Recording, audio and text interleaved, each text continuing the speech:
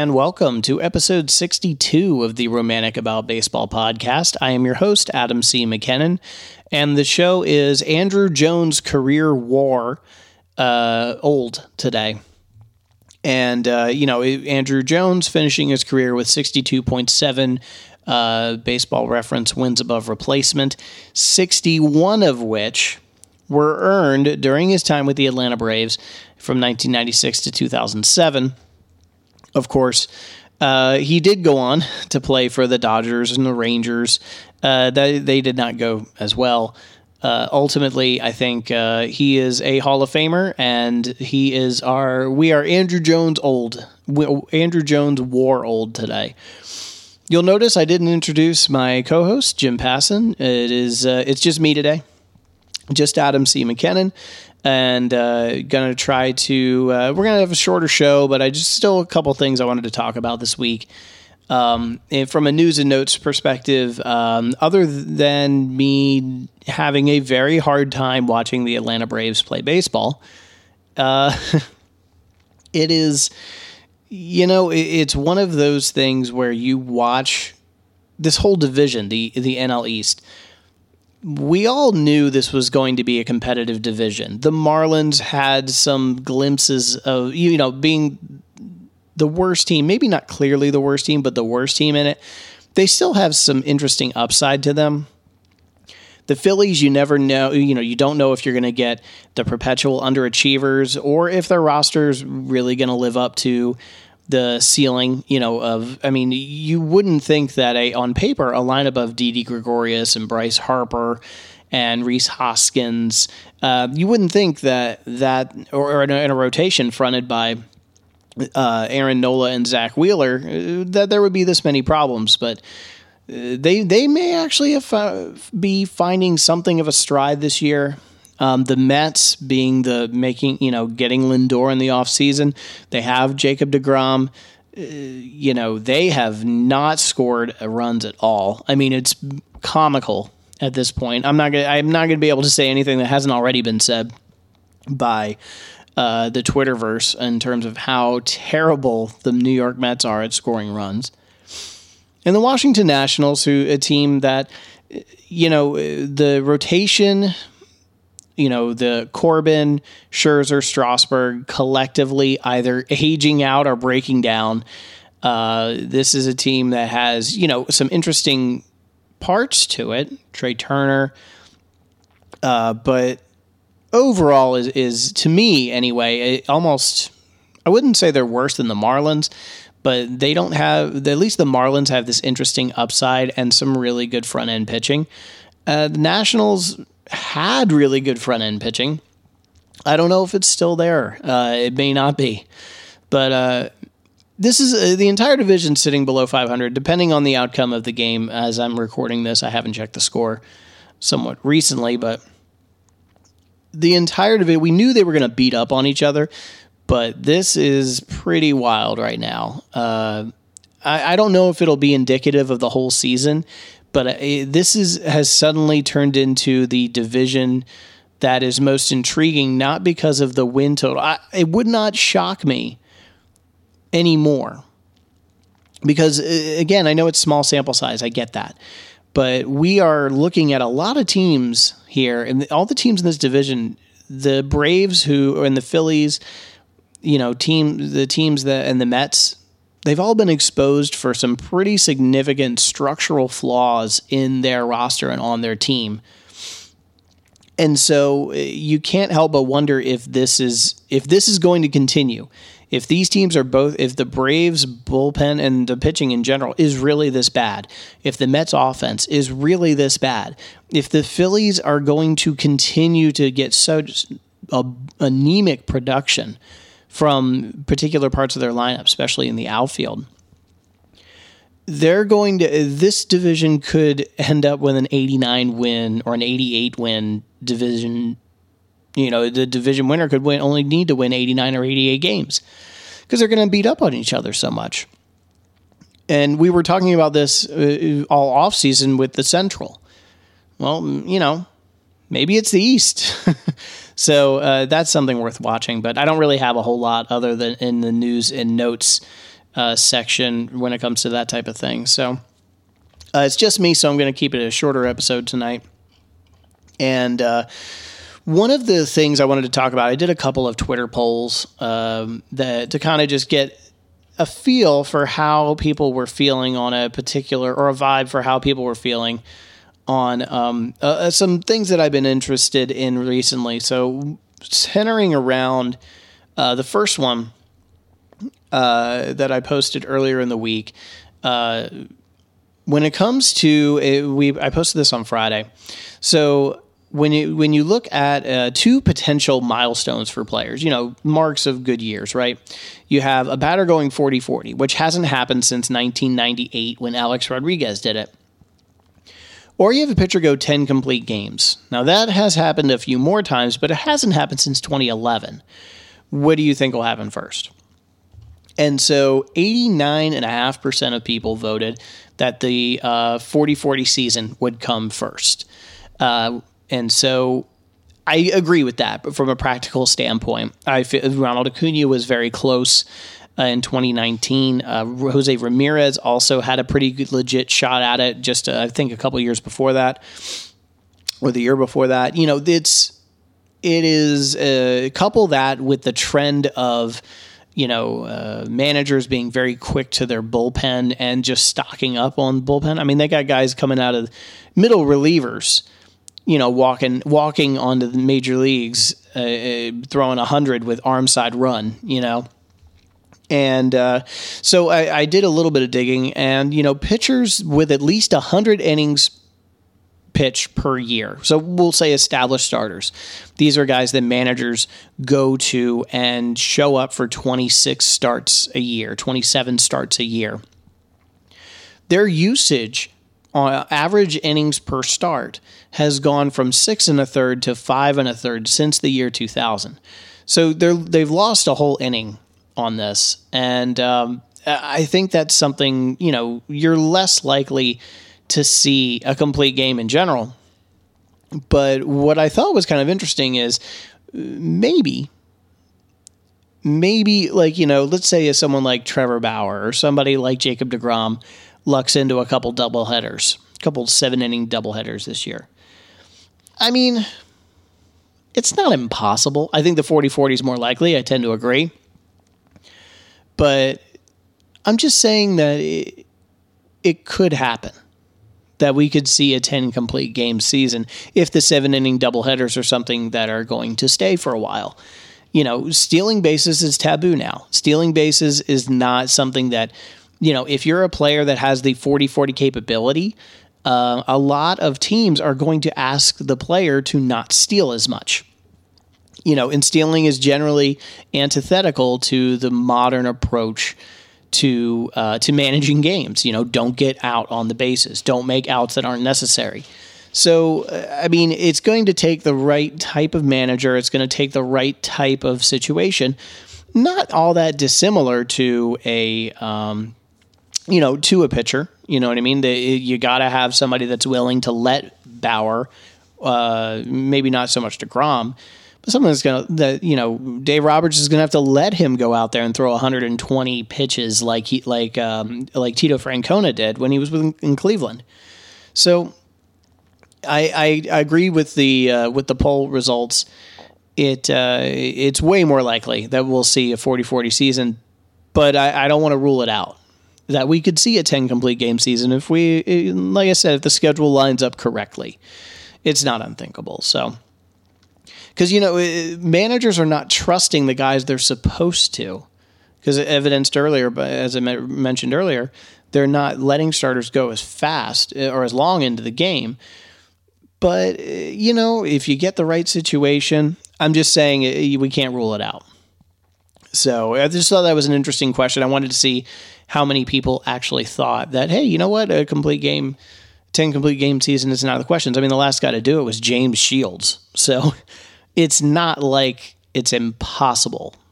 It's not. It's happened more recently and more often than a 40-40 season. So I don't think it's as clear cut, but it's an interesting possibility. So the second of the polls that I posted, I posted a couple of rules that are being sort of toyed around with by Major League Baseball.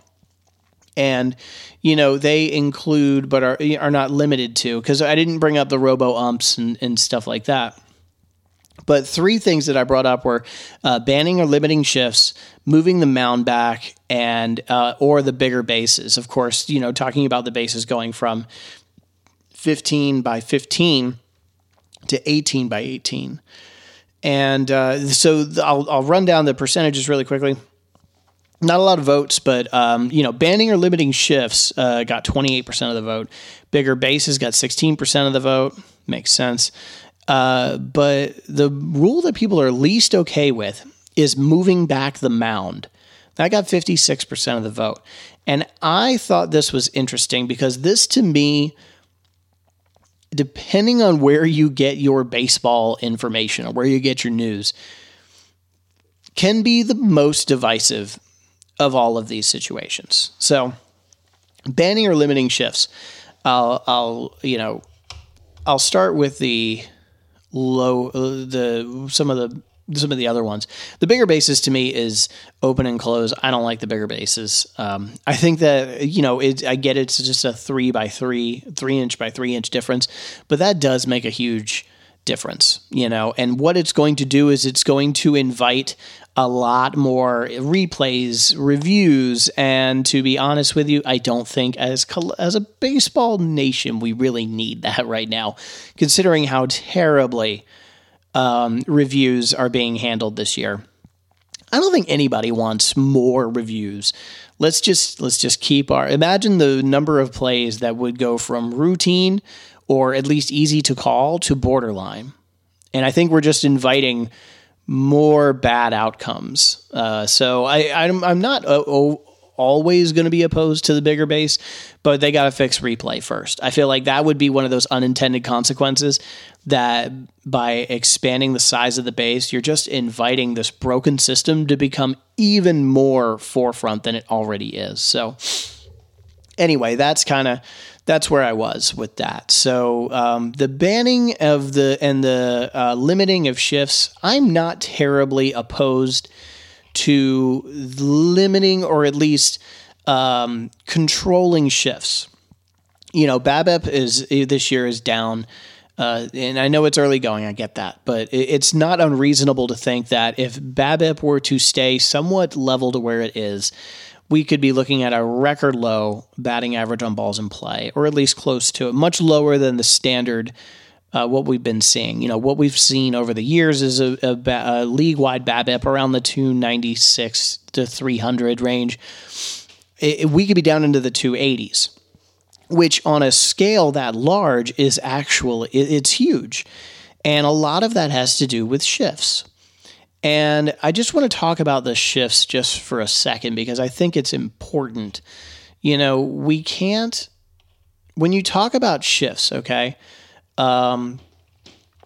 we can't continue to tell players to fix the problems of the league, and there's nothing wrong with the strategic element, using data and using the information to better prepare. If Ozzie Albies is going to pull the ball every time he comes up, okay, then shift on him. But at the same time, if the league is going for a more exciting product, then that to me seems like we should do something. Not eliminate them, but do something. Maybe a shortstop can only go up to second base. Maybe you can work within the confines of a defined system, as opposed to just, hey, put your fielders wherever you want. I've seen some league. I think the Atlantic League is experimenting with the idea of you have to have 4 infielders on the dirt. Where they are is irrelevant, but 4 outfielders 4 infielders in the dirt. I think if you're going to, we have to keep in mind the shift thing is especially interesting to me because this is an entertainment product.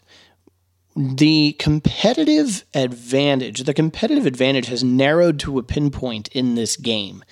And What we're asking players to do now is we're saying, okay, now we're going to stack the infield, and we're going to stack the whole field, really, infield, outfield. We're going to stack everything to the one place you've been taught to hit your entire career, and that you've been paid to hit your entire career. And then we as fans, or some of the old school hitters, old school players, the talking heads say, "Oh, we'll just hit it the other way." What's lost in all of this is that now we're asking the players to fix the systemic problems of the league.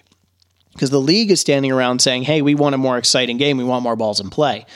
Okay, well, I don't see how it's much of a net win if every ball that gets put in play is an out. So, and to go to a player, like let's say to go to Freddie Freeman, reigning NL MVP, and say, oh, just hit the ball the other way.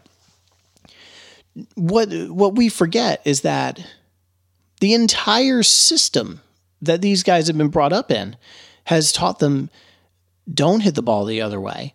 Pull the ball, hit it over the fence, hit the strong double to the corner. It doesn't reward that, because also, by the way, they're trying to adjust to pitchers throwing 100 miles an hour, with insane amounts of bite and movement. And now we're asking them to completely upend what got them there in the first place. And by the way, if you think that a team is not going to go to an arbitration hearing and say, oh, well, he's lost a lot of power, so we don't want to pay him as much.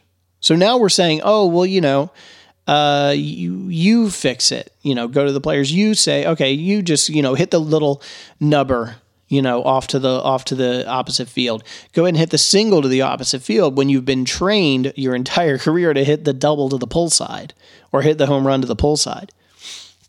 So to ask players to fix the problem that the league needs to step in and fix, I think is unfair. And I think, it loses sight of the fact, it's this weird blurry line between baseball is an entertainment product versus baseball is a straight up performance-based business. It can be both. But if the way that we have it set up right now, I think you need to if you at least gave a structure for how shifts could be handled. Okay, you can do this, but you can't do that. Rather than just say, hey, just put them anywhere. There has to be some sort of self-awareness here that we are asking players to do more than they should have to do. And it's not their fault. It's not their fault that we have sort of adapted to this product as fans. Because, yeah, we all sit here and say, oh, yeah, well, just hit it the other way. Okay, yeah, but is that what or how happy are we going to be with that in the long run? So, how happy are we going to be seeing single, like dead ball era baseball? And they'll say, oh, well, they'll just shift back. I mean, okay, but this is not something that I don't think, again, players should have to do that. Because now you're going to see players sacrificing their career trajectory to fix a problem that was created outside of their own control. So, the shifting, I think, they should, and I hope, Mark Simon isn't listening to this, but I don't feel like banning the shift, I think, is an overcorrection. But I think there should be some kind of structure as to how shifts are done, how they're handled, not in quantity, but in concept. So, like even if you have defined zones or something like that, I feel like there's value in the in the ability for a player to own a particular part of the field. I think there's value in that. I think there's value in the fact that, yeah, okay, that doesn't mean, if you control shifts, for example, yeah, I mean, that routine ground ball that, that Colton Wong is going to field because he's in a shift, now he has to go get it. And that's kind of, that's what Colton Wong does. play him to the strengths. So ultimately, I feel like controlling but not eliminating shifts would be a smart move. Now, the one that got the most attention was the pitcher's mound. And I am an avid, Effectively Wild listener. I read Ben Lindbergh's piece in The Ringer. It's a fantastic, and as always with Ben Lindbergh, extremely thorough piece. And, the sanctity of baseball infield dimensions, I think they should be called into question. I think baseball is not played by the same type of people as there was when these parameters were established. I think it was George Will during Ken Burns' baseball documentary said these were guys coming, trying to avoid work in the mines. In another way, they're trying to avoid factories or in turn of the century America. We've graduated and athletes have transformed. Baseball players have transformed into athletes. They're trained and molded into this game from their adolescence in some cases. We have the self-awareness as a general fan base to say, oh, well, Babe Ruth he would be an average player at best in today's game. Okay, but yet we lack the self-awareness to say, you know what, maybe we should do something about the fact that this guy who has become so antiquated by athletic standards is playing on the same dimensions as, he's pitching from the same distance as Jacob deGrom, and he's hitting, I know the outfield fences were bigger, but he was stealing bases and running the bases in the same way that Mike Trout does, in the same dimensions. So I feel like there's something that needs to be done here. I feel like we're so in love with the legacy of the game that we don't stop to think about, it again as an entertainment product. I think, and Lindbergh makes a great argument that the bases themselves, maybe this wasn't the intent of his argument, but this is how I interpret it. That is a balance. That's a sort of a zero sum because yes, runners are much faster now, but also infielders are faster. They throw harder. I think there's a competitive balance to that. Maybe it's not exact, but there's a competitive balance there that I think at least makes it interesting.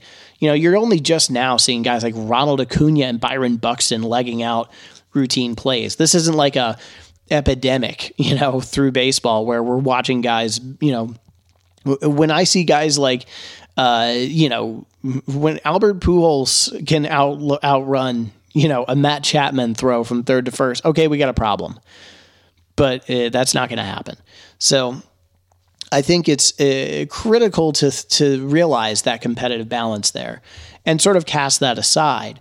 So now you have the pitcher's mound, and that to me is a different story. The pitchers are increasingly throwing harder and harder, and they're real again, kind of like, baseball players, like I said about baseball players in general, they're being manufactured for that purpose. They're taught nowadays in their very early stages, velocity, velocity, velocity.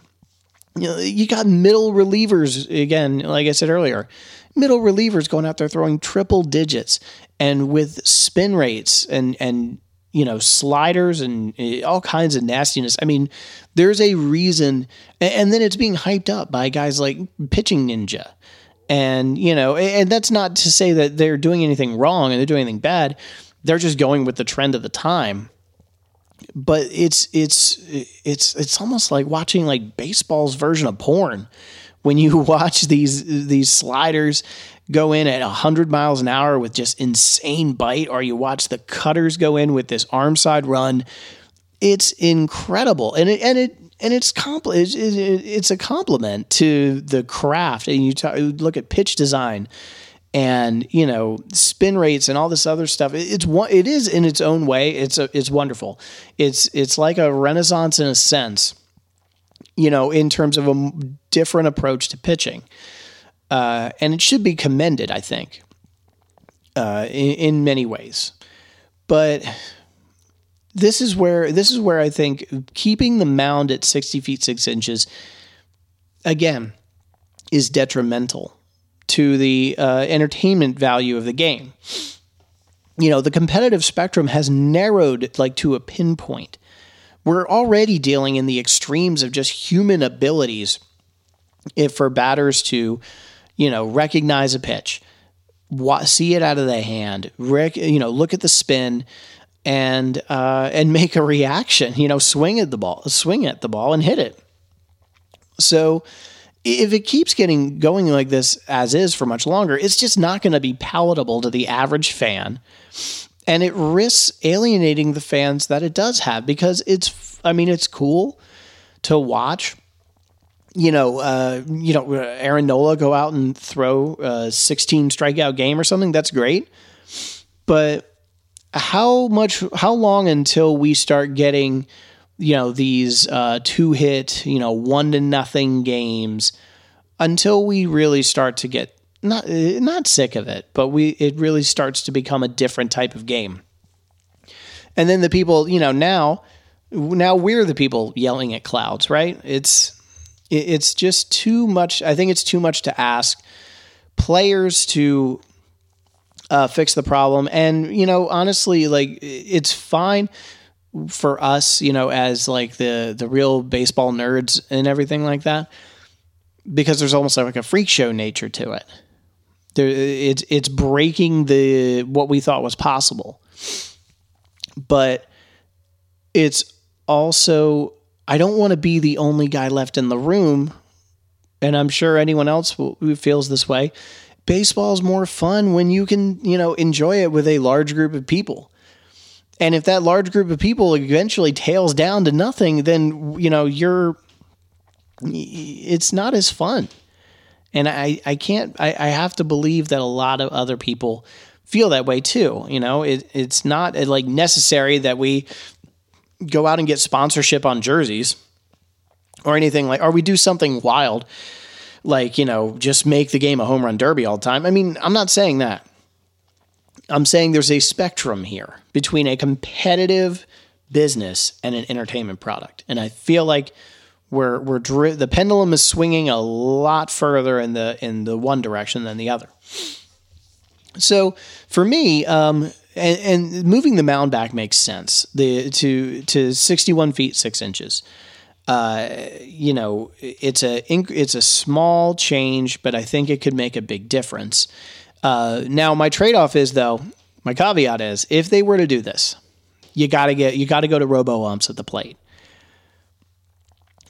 And I feel like the robo-umps are inevitable, but at the same time, if you're going to do this, you cannot one of the things that have been brought up is the breaking pitches.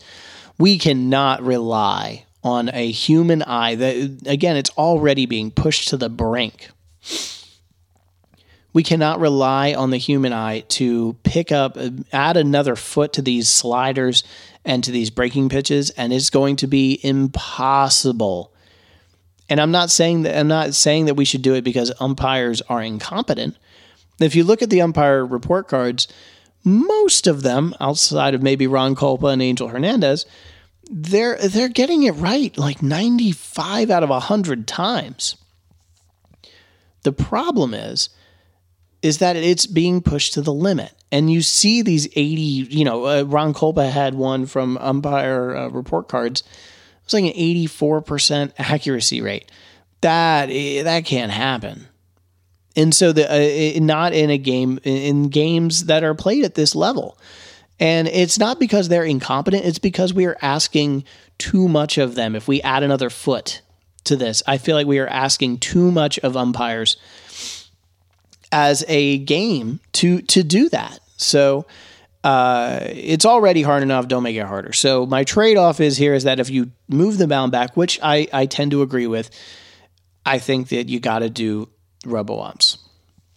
So, it sort of speaks to the whole thing that all the advantages, I think for a while, it was like all the advantages went to the batter. That has swung the other way. And so now you have all the advantages going to the pitcher. I think you have to give a couple of equalizers. And I think that equalizer is moving the mound back and going to robo-umps. At the very least, go to the robo-umps.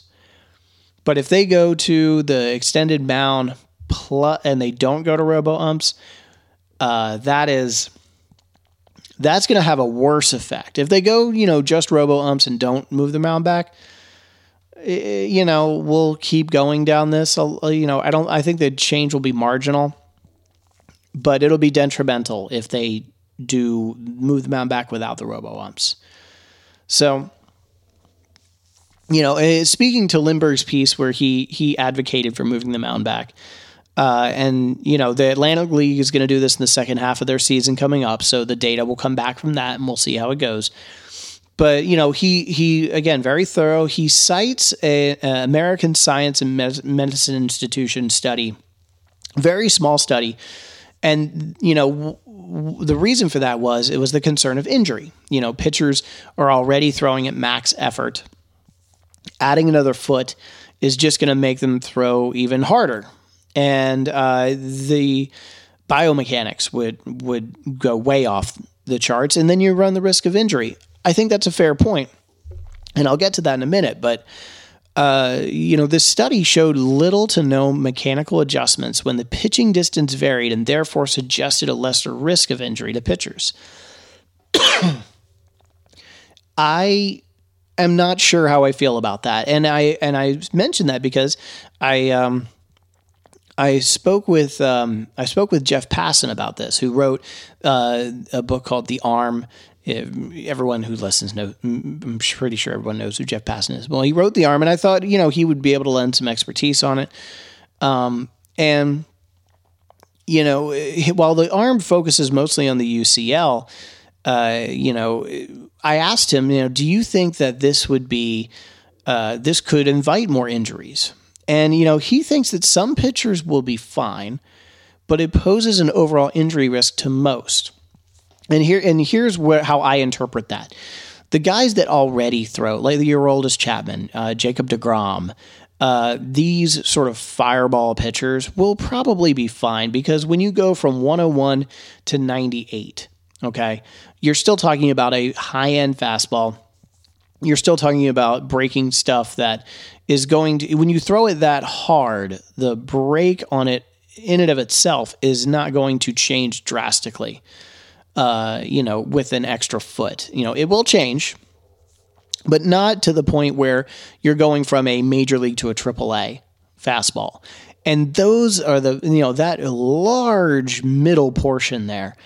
Those are the guys that are going to be affected by this the most. You're talking about your, to use an example, you're talking about your Mike Sorokas, your, Max Frieds, guys that throw decently hard, but maybe not like your 90, they sit 93, 94, and then you're going, now you're going down to 90, 91. These are the players that are going to have to reevaluate how they're doing or throw harder. And that's where it becomes a problem, because now with that extra foot, your breaking pitch that you've thrown your whole life, you can't just, turn into Greg Maddux here, because now you're working from a different distance and you're working with a pitch that is now more susceptible to extreme movements. That slider that you could put, or that sinker that you could put in the bottom of the zone. I think of Kevin Gausman and the forkball that he throws. That's a pitch that dives down. Well, if you've got an extra foot, you go from a low strike to a plate bouncer, and you've got a problem. So those are a lot of the pitchers that stand to benefit the least from this. And that, honestly, you could end up with more of an injury risk, because now you've put these pitchers in a position where they have to choose. Do I throw hard enough to make up for the extra distance? Or do I reinvent the wheel here on something that is untested? We don't know how those big looping curveballs are going to get called now. We don't know how those diving sliders are going to get called now. So it is it puts the vast majority of pitchers into a difficult situation. And, his stance was to do it responsibly. It would take a long time to implement and would start from the youth and the developmental ages, because here's what the more direct nature of my question to him was, should we be concerned that, like, let's say, for example, now you're in high school and, you may be throwing 90, you're a high end prospect in high school. Well, maybe that velocity doesn't play up as much. You gotta push it harder. These are very formidable ages. And I worry that we would be pushing this velocity culture even harder. We already push it too hard. We could be pushing it even harder if we add more distance to the mound. So it's hard. And what he said was, to do it responsibly, it would take a long time. Probably his estimation was roughly a decade. And it would have to be done to wean the younger pitchers off the current distance they've been used to. Again, we're not talking about the extremes here, because if you're young enough, you'll come up and just know a 61-6 mound. If you're already, Jacob deGrom or, Zach Wheeler, you'll probably be okay because you already throw gas and you'll most likely be fine. The guys, pretty much if you're in, say, AA, you came up through high school, college, you're playing in AA, and all of a sudden everything changes. What you could see is a vast thinning out of the middle. And the intended consequence is to, yes, induce more contact, and that's fine. But what kind of contact are we inducing? Are we just going to upend this so drastically? And I think this is the point something of the point that Jeff was trying to make. If you upend something so structural to the development process of a position, it's like if you moved second base a foot to the left, or you shrunk the base pass by 5 feet, by 2 feet. These are small changes, but they're so structural to how the players are developed. It becomes a problem. And so I think that on one hand, I'm still a proponent of moving the mound back. I think I understand Jeff's counterpoint. I think there's something necessary that has to be done, and I don't think that just staring at it and saying, "Hey, there's a problem here," and not doing anything about it, I don't think that is the way to handle this. So I think we do need to do something about it, and I do think that eventually the game will is more likely to right the ship if we move the mound back, and eventually we will have a class of pitchers that are just used to this. And there's enough that will survive. There's enough that can be done. It's not like it's easy to hit a 91 mile an hour fastball. It's not like it's like, we're going to see 80% increases in offense. I think we will, with a measured approach to shifts and moving the mound back and robot umpires, I think we will see a more interesting, a more entertaining product than what we currently have. And that's not to say what we have is bad, but there's a scenario, a trajectory, if you will, that if it keeps going, it could get bad. So ultimately, I appreciated Jeff's insight on that.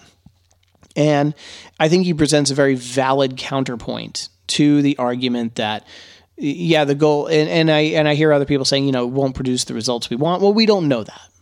We can look at it from a data driven viewpoint. And there's some evidence to believe that it may not do much, but I think it's worth a try. And I think that there's reason to believe that it could work. And whatever doesn't work has a chance to correct itself over the long term. So ultimately, I kind of feel like when you look at all the things that we can change, I think that pitching is, a lot of advancements have gone the pitcher's way recently. I think it's about time to start equalizing just a little bit. Hopefully it's not an overcorrection, but But then again, all of this could be an overcorrection. We just don't know. So anyway, I think to put a bow on it, I am a proponent of moving the mound back, but I don't think it's as easy. And it's just like the shifts. I am a proponent of controlling, but not eliminating shifts.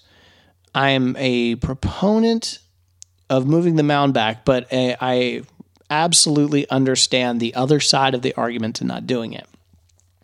The only thing I'm pretty open and shut about is robo-umps. We got to go robo-umps. And I'm not going to get started on the replay stuff because I didn't prepare a whole lot about it because I don't know necessarily if we're just more acute to it right now. I think I'd have to see a full season here if the perceived train wreck continues as it has so far. Yeah, okay, that's something to talk about. But for right now, I think there's things that we could be done with replay, but that's easy enough. So anyway, thank you for listening, and we'll Jim and I will be back next time. Thanks.